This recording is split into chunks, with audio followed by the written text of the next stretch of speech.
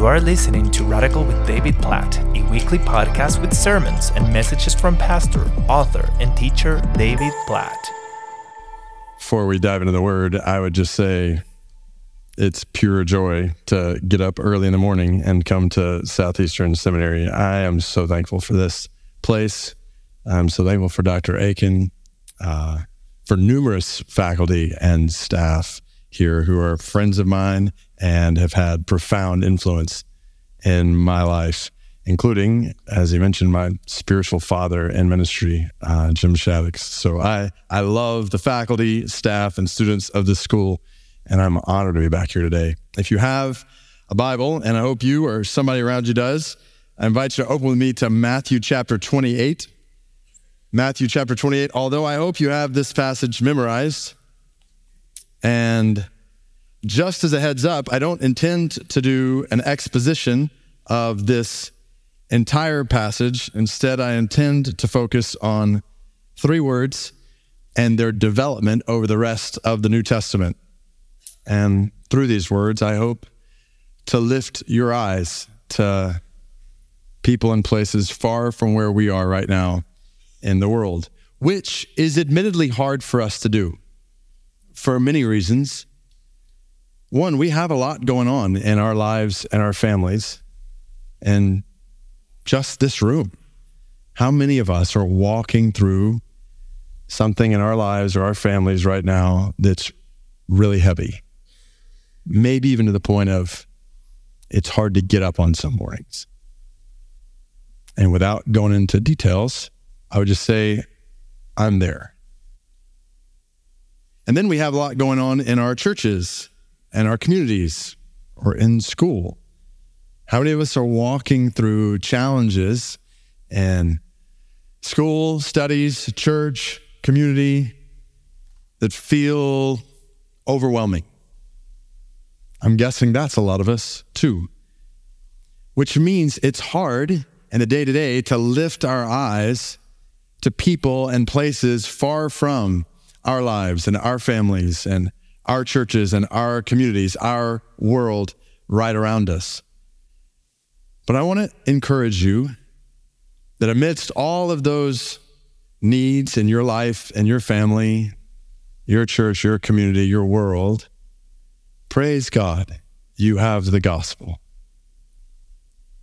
And the gospel is good. The grace of God is sufficient for every single need in your life and your family and your church and your community.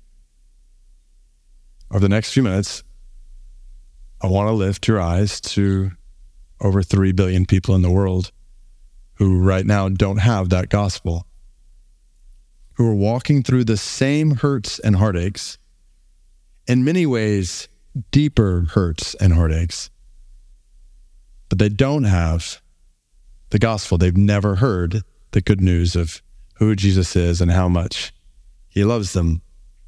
So we're not talking about people who have heard of Jesus and rejected him. We're talking about the more than 3 billion people who haven't even heard of them and who currently don't have access to the good news about him. They don't have a Christian or a church near them who can share the gospel with them. We call them unreached.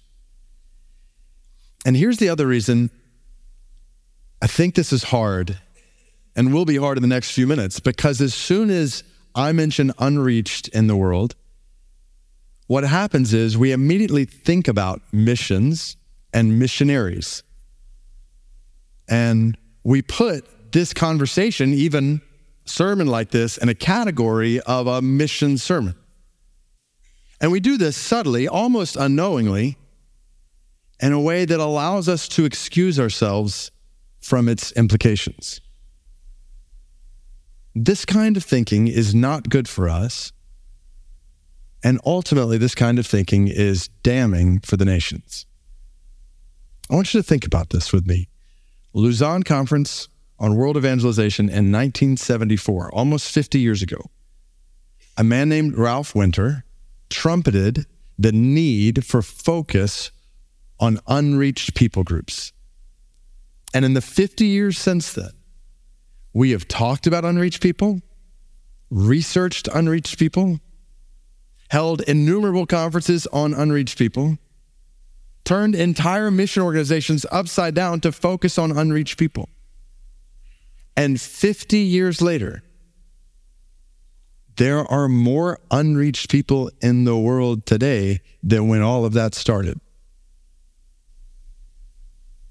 Do you realize this?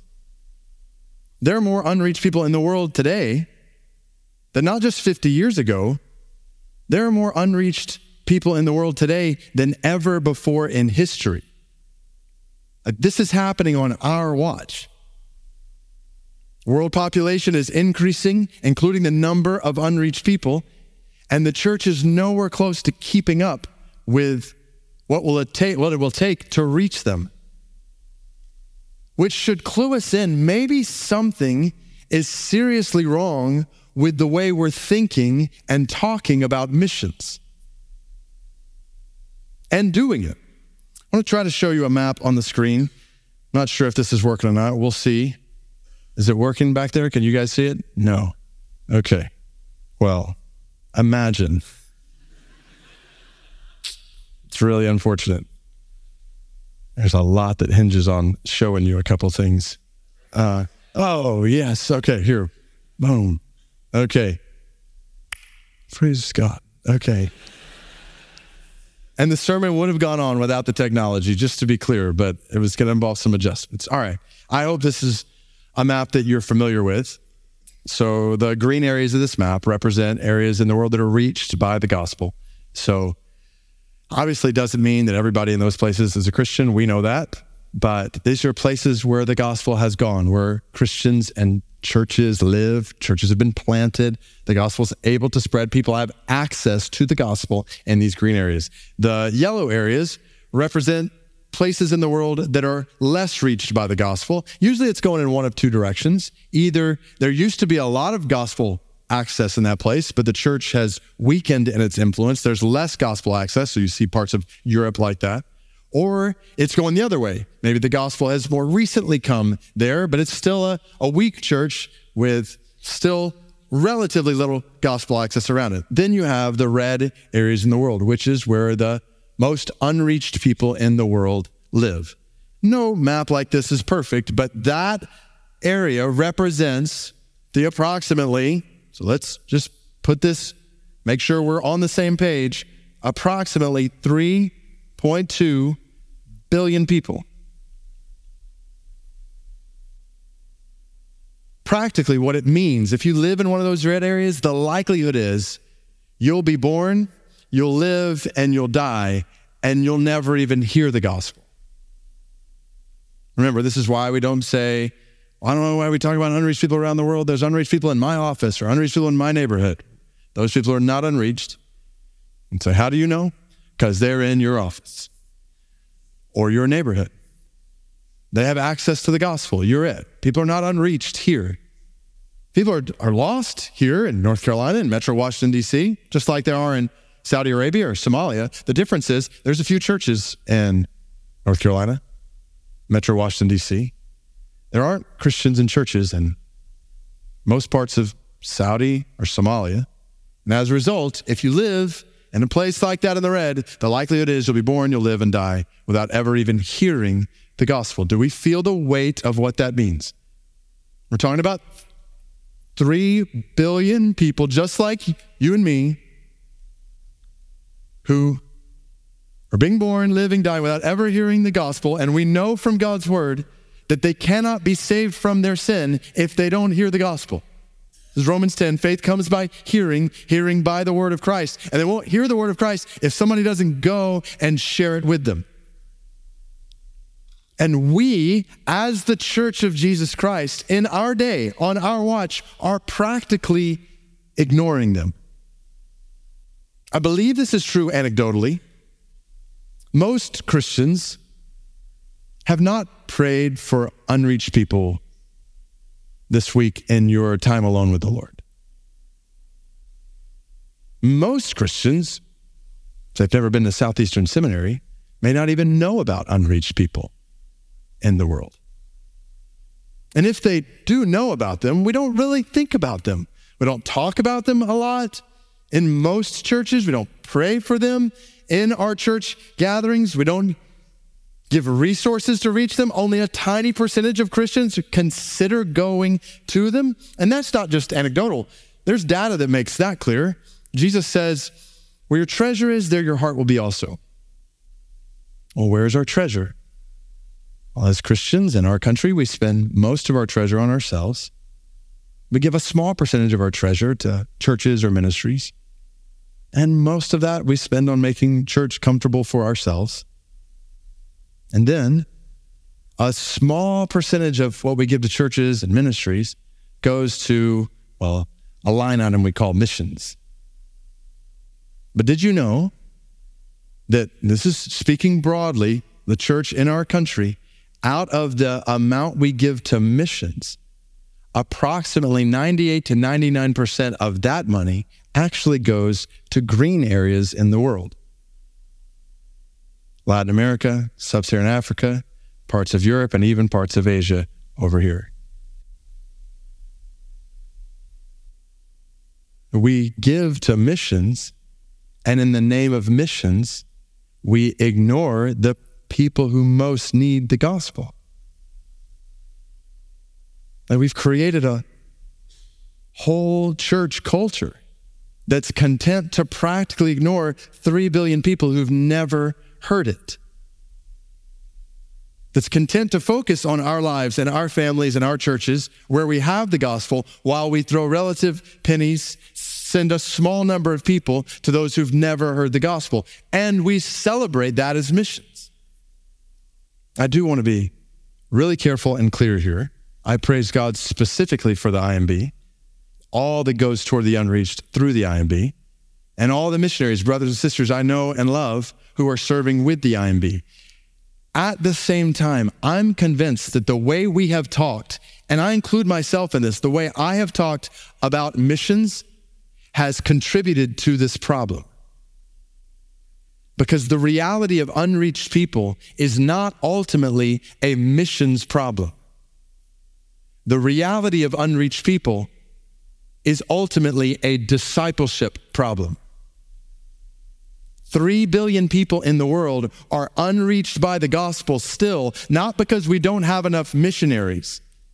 3 billion people in the world are unreached by the gospel today because we don't have enough Christians who are actually following Jesus. Maybe another way to put that. What unreached people need are not hundreds or thousands more missionaries working to get the gospel to them. Unreached people need hundreds of thousands, millions upon millions of Christians working to get the gospel to them. Do you see the difference? And until the Church of Jesus Christ wakes up and realizes this is what it means to be a follower of Jesus, to be a disciple maker for the nations, until the Church of Jesus Christ and every Christian in it realizes this is what we're all here for, the spread of the gospel to the ends of the earth. Until we wake up and realize that, then more and more people, multitudes more, will plunge into everlasting suffering without ever even hearing of the one who gives eternal life. We need a total reorientation in our day around what it means to follow Jesus in the world. Let me show you this straight from the mouth of Jesus and in the story of the church in the Bible. So first, straight from the mouth of Jesus, we know these words. Jesus' last words to his disciples in the book of Matthew, he tells them, all authority in heaven and earth has been given to me. Go therefore and make disciples of all nations, baptizing them in the name of the Father, the Son, and the Holy Spirit, teaching them to observe all that I have commanded you. And behold, I am with you always to the end of the age. Of all nations, Panta, Ta, Ethne, of all the ethnic groups. So not nations like we think of geopolitical entities, countries today. It's talking about all the ethnic groups of the world, tribes, languages, peoples, the Berber of Morocco, the Fulani of Nigeria, the Pashtun of Afghanistan, and on and on and on. Thousands of them. Some say over 11,000 distinct people groups in the world. Others say over 16,000 distinct people groups in the world. And Jesus said, make disciples of all of them.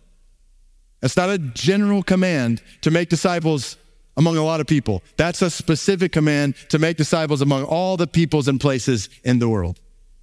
Then, Mark 16:15, which I realize it's debate about its inclusion in the book of Mark, but these words certainly echo Matthew 28. Jesus said to them, go in all the world and proclaim the gospel to the whole creation. Then Luke 24, verse 45, he opened their minds to understand the scriptures, said to them, thus it's written that the Christ should suffer and on the third day rise from the dead, and the repentance for the forgiveness of sins should be proclaimed in his name to all nations, beginning from Jerusalem. Do you see this? This is part of the essence of the gospel itself. This is good news for all the nations that must be proclaimed to all of them, which is why Luke picks this up in Acts 1, which is what Jesus says to his disciples. We read it earlier. You will receive power when the Holy Spirit comes upon you. You will be my witnesses in Jerusalem, Judea, and Samaria, and to the ends of the earth. Jesus made it clear. My disciples will all have, every one of them, have supernatural power to be disciple makers among the nations, among all the peoples and places, to the ends of the earth, which then leads to the whole story of the church in the book of Acts. We know the gospel spreads in Jerusalem for the first 7 chapters of Acts. Stephen is stoned, which then leads to what? A scattering of disciples into where? Judea and Samaria. Acts chapter 8, verse 1, there arose on that day a great persecution against the church in Jerusalem. They were all scattered throughout the regions of Judea and Samaria, except the apostles. And those who were scattered went about preaching the word. You see that? The gospel spreads to Judea and Samaria, not through a special group of missionaries, but through everyday Christians proclaiming the word wherever they go in Judea and Samaria.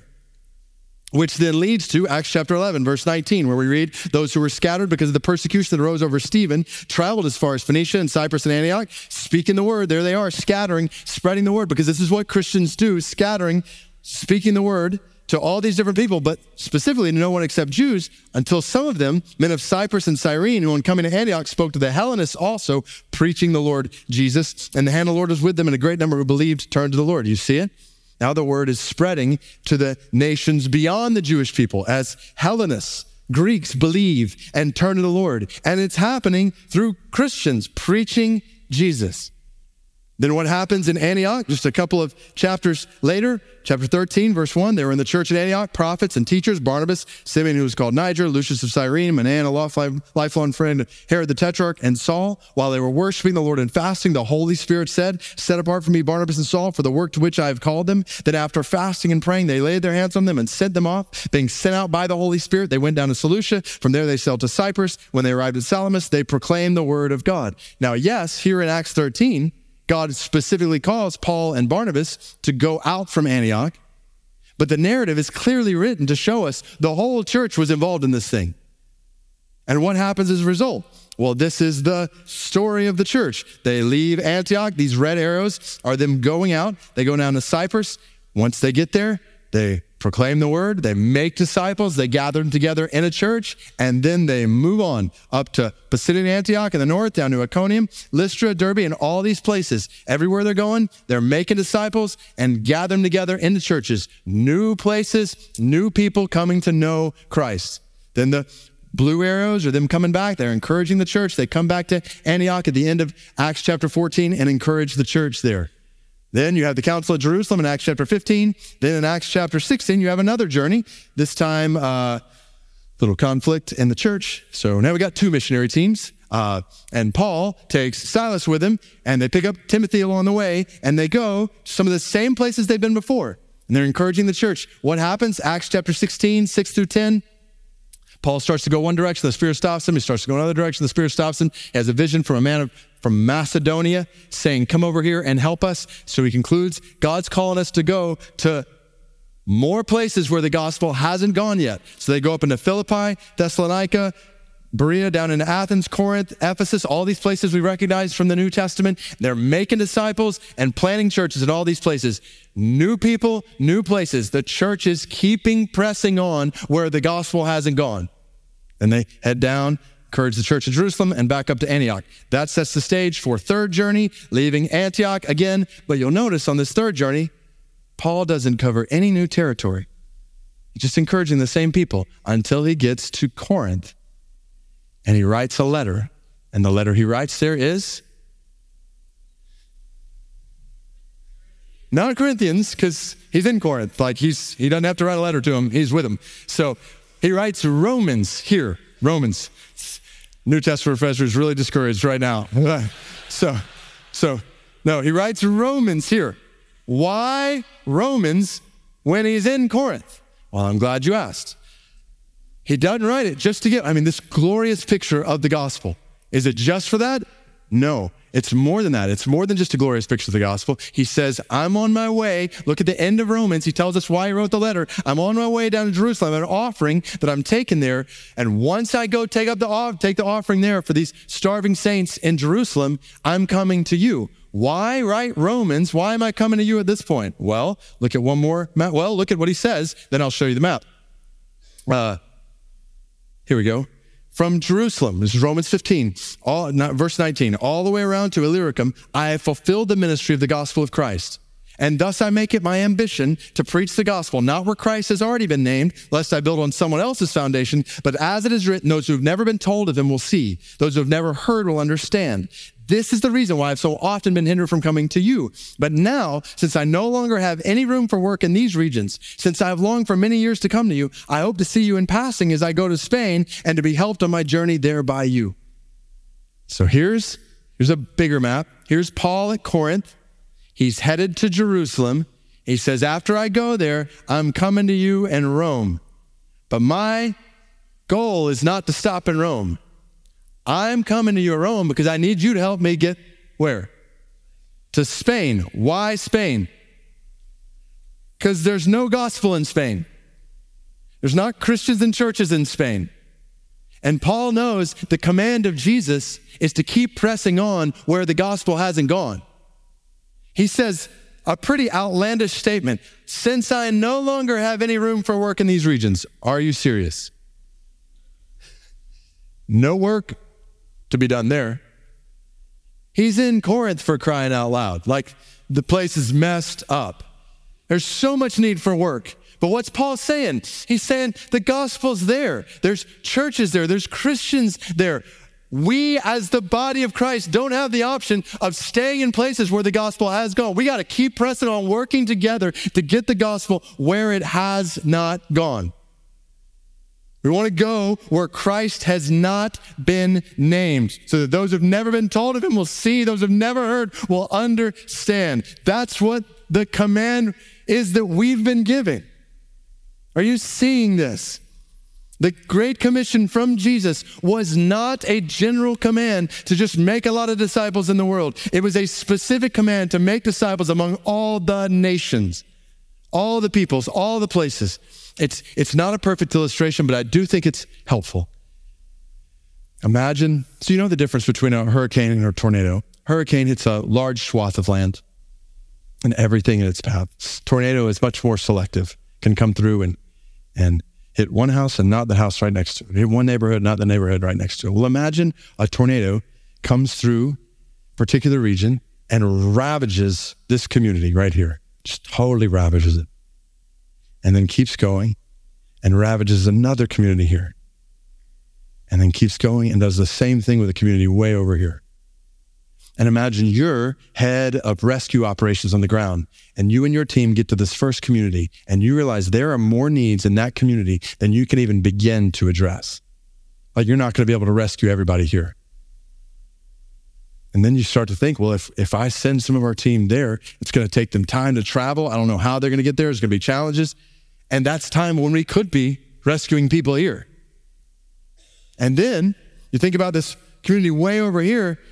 Not only will it take time, imagine that you hear that the people in this community, there are some who will try to keep you from bringing rescue here, who will kill you if you try to bring rescue here.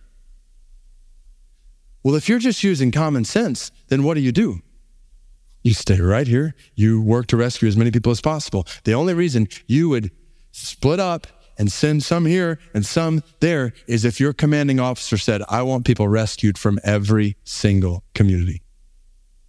And if he said that, then you don't have the option of just focusing here. No, you're focused on all these. And you're saying, okay, who's going here? And who's going to risk their lives to go here? This is Paul saying, we got to keep pressing on where the gospel hasn't gone.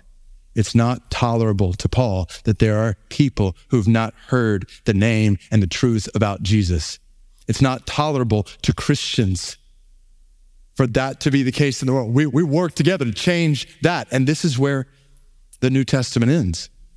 Paul makes it to Rome, not the way he'd planned. He makes it there in chains. And he doesn't. For all we know, we get to Spain. And the story of Acts ends there, and we have John in the end of the Bible on an island exiled. And what does he write as part of his last words to Christians? See this, flock to behold a great multitude that no one can number, from every nation, from all the tribes, all the peoples, all the languages, standing before the throne and before the Lamb, clothed in white robes with palm branches in their heads, crying out with a loud voice, salvation belongs to our God who sits on the throne and to the Lamb. In other words, church, don't take your eyes off this vision. All the nations, all the tribes, all the peoples, all the languages, keep working, all of you, until the gospel goes to all of them, until they're all singing this song. Is this not the clear message of the Bible? That every follower of Jesus is to live with this vision in mind. That every follower of Jesus is to scatter into this world, wherever the Holy Spirit leads, making disciples who make disciples until all the nations, tribes, peoples, and languages are brought into the kingdom. So, why are we not doing this today? Why is this goal not consuming us today? Why are we saying with 3 billion unreached people in the world, we'll send a few hundred or a few thousand missionaries to them? By the way, in a narrow, predominantly white, Western, wealthy model of sending them. And again, to be clear, that's not intended to denigrate what God has done and is doing right now in the world, but surely more is needed than what this kind of model can support for 3 billion people.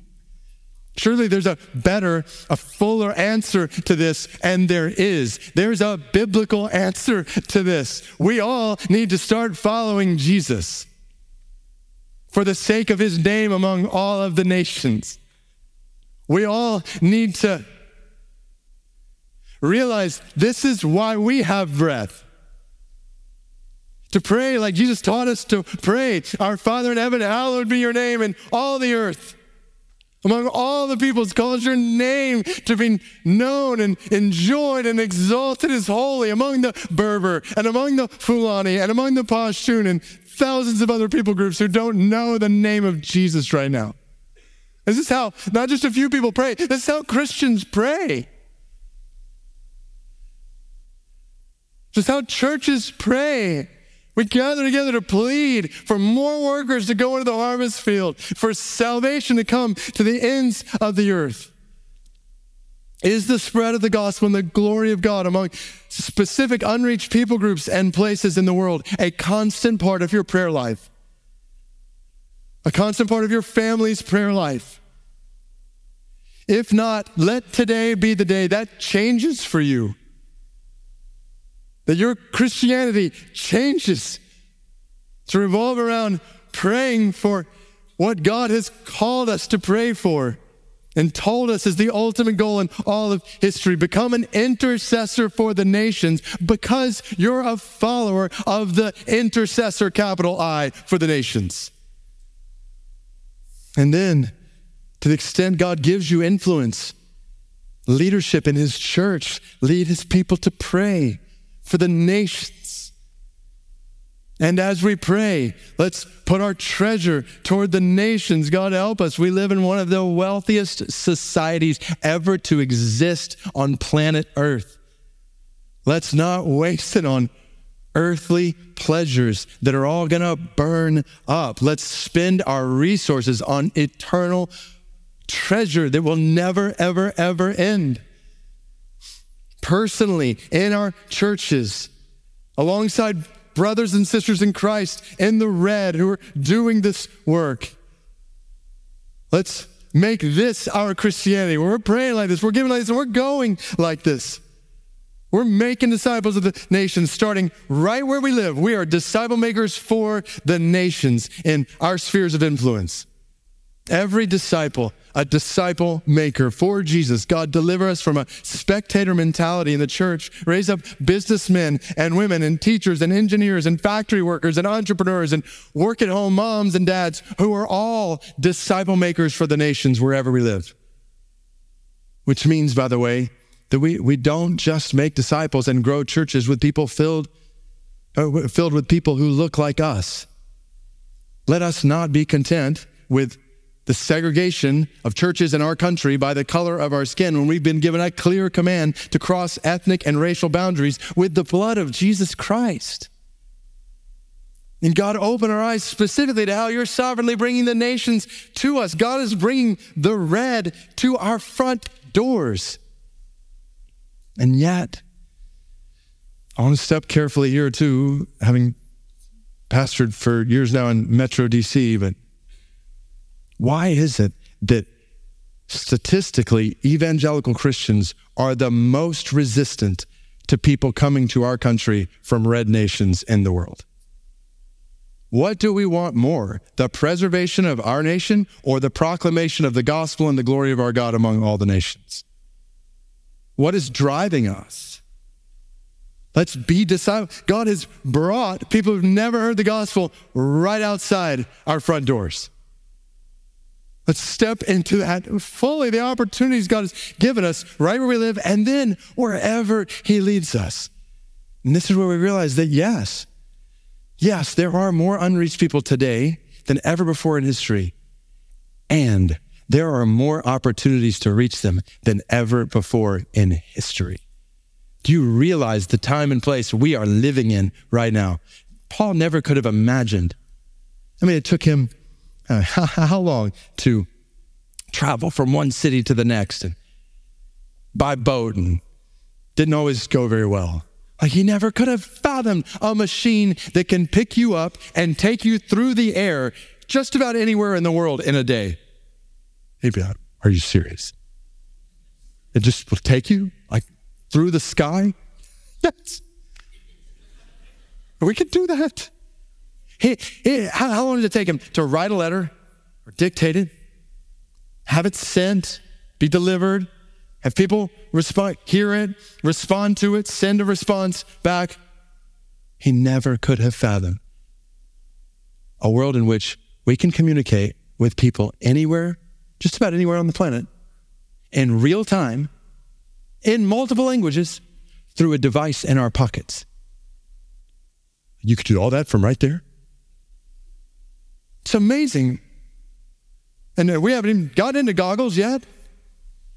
Everything else that's coming, like the opportunities we have, travel, technology, urbanization, do we realize that just 2 centuries ago, like a tiny percentage of the world lived in cities. A century ago, just a little bit big. Now, over half the world, God has brought the peoples to cities, 2 places where they've come and the gospel is able to spread from cities to all kinds of different places like never before. Urbanization, the globalization of today's marketplace, the opportunities there are for work around the world, the opportunities we have from the church in our country for people in red countries. Do we realize this? There are people in red areas who will pay Christians to come spread the gospel there. Now, they don't know they're paying you for that purpose, but that's the point. You just go get a job and be a Christian.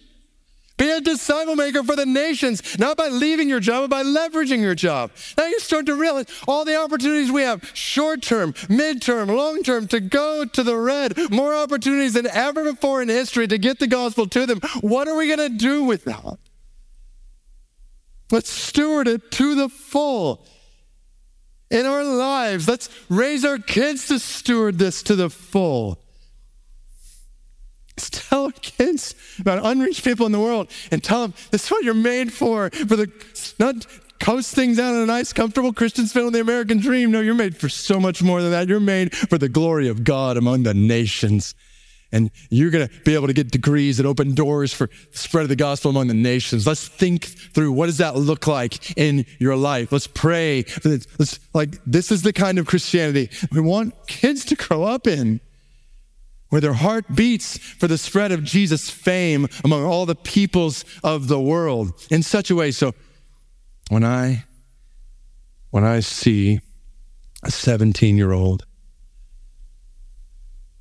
17 or 18, Mormon high school graduate, and she's on an iPhone video and she's reading this letter that's telling her where she's going to spend the next 2 years of her life on mission, and she reads it. She gets to the point where she says where she's going. She's shaking with nervous excitement. She's smiling. She reads where she's going, and the camera pans out, it's just an iPhone video, pans out, and all of her friends and her family are there, and they start jumping up and down. They're like rejoicing with her, celebrating. She's going to spend the next 2 years spreading a false gospel that condemns. And there's a whole culture that's built to celebrate that. When I spend time on college campuses and I talk with Christian students about the opportunities among the nations, one of the most prevalent things I hear is, my Christian parents would not be supportive of that. That's what I mean by we need a total reorientation of what it means to be followers of Jesus. We're disciple makers for the nations. That's who we are. So let's be finished and done with a brand of Christianity that turns a blind eye and a deaf ear to 3 billion people who haven't even heard the gospel. Brothers and sisters, if they're going to be reached, it's not going to be because we changed our approach to missions. It's going to be because we changed our approach to discipleship. It's going to be because we realize this is actually Christianity.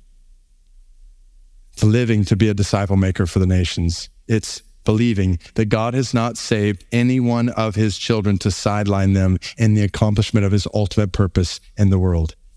It's believing that the grace of Jesus Christ isn't just for people like us, with all we have going on in our lives and our families and our churches. It's believing that the gospel we hold dear is for all the peoples of the world. And we reorient our entire lives, our families, our churches.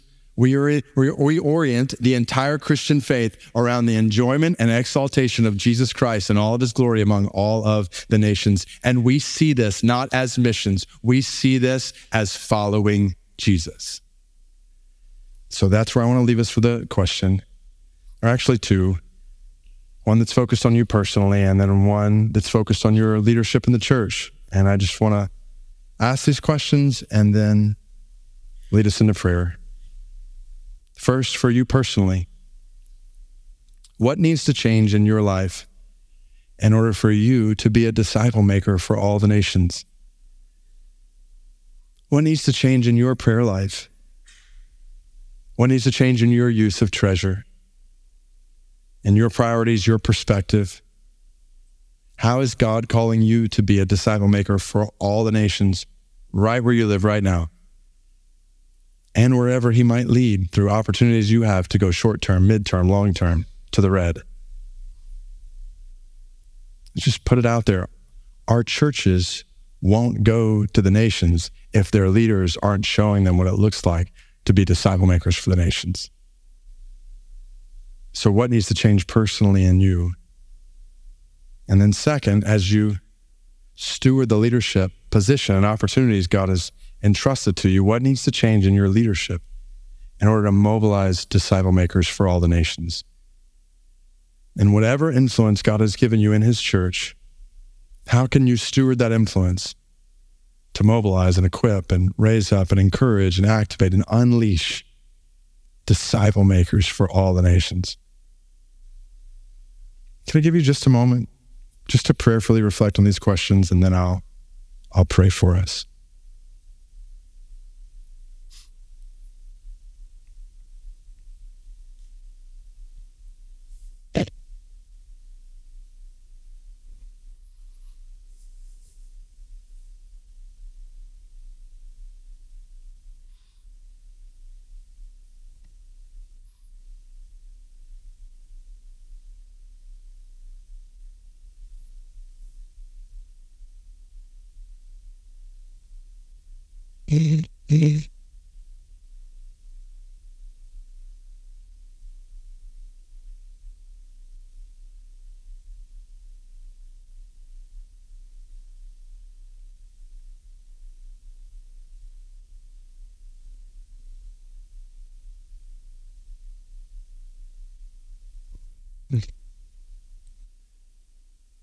Oh God, we praise you for